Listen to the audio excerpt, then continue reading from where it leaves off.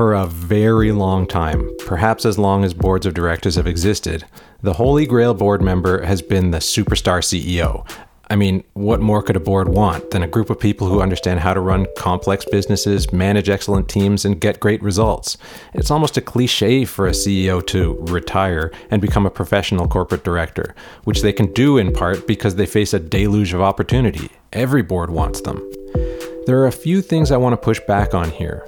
First off, it goes without saying that a boardroom full of retired CEOs is anathema to board diversity.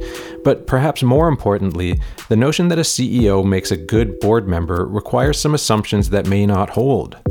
For one, running a company does not make someone good at being a director. The roles are very different. In fact, I've met, and you probably have too, dozens of CEOs who complain that the CEOs who sit on their board can be infuriatingly operations focused. I mean, it's hard for a CEO to take off their CEO hat when they're walking into another company's boardroom. Not to mention, the ability to step back and add value to independent group decision-making at the highest level of a company requires a special set of skills that often aren't prerequisites at the CEO level. One could even argue that those skills might be more common among, say, athletes or surgeons. I'm not saying you don't want CEOs on your board, but, well, are you sure you do?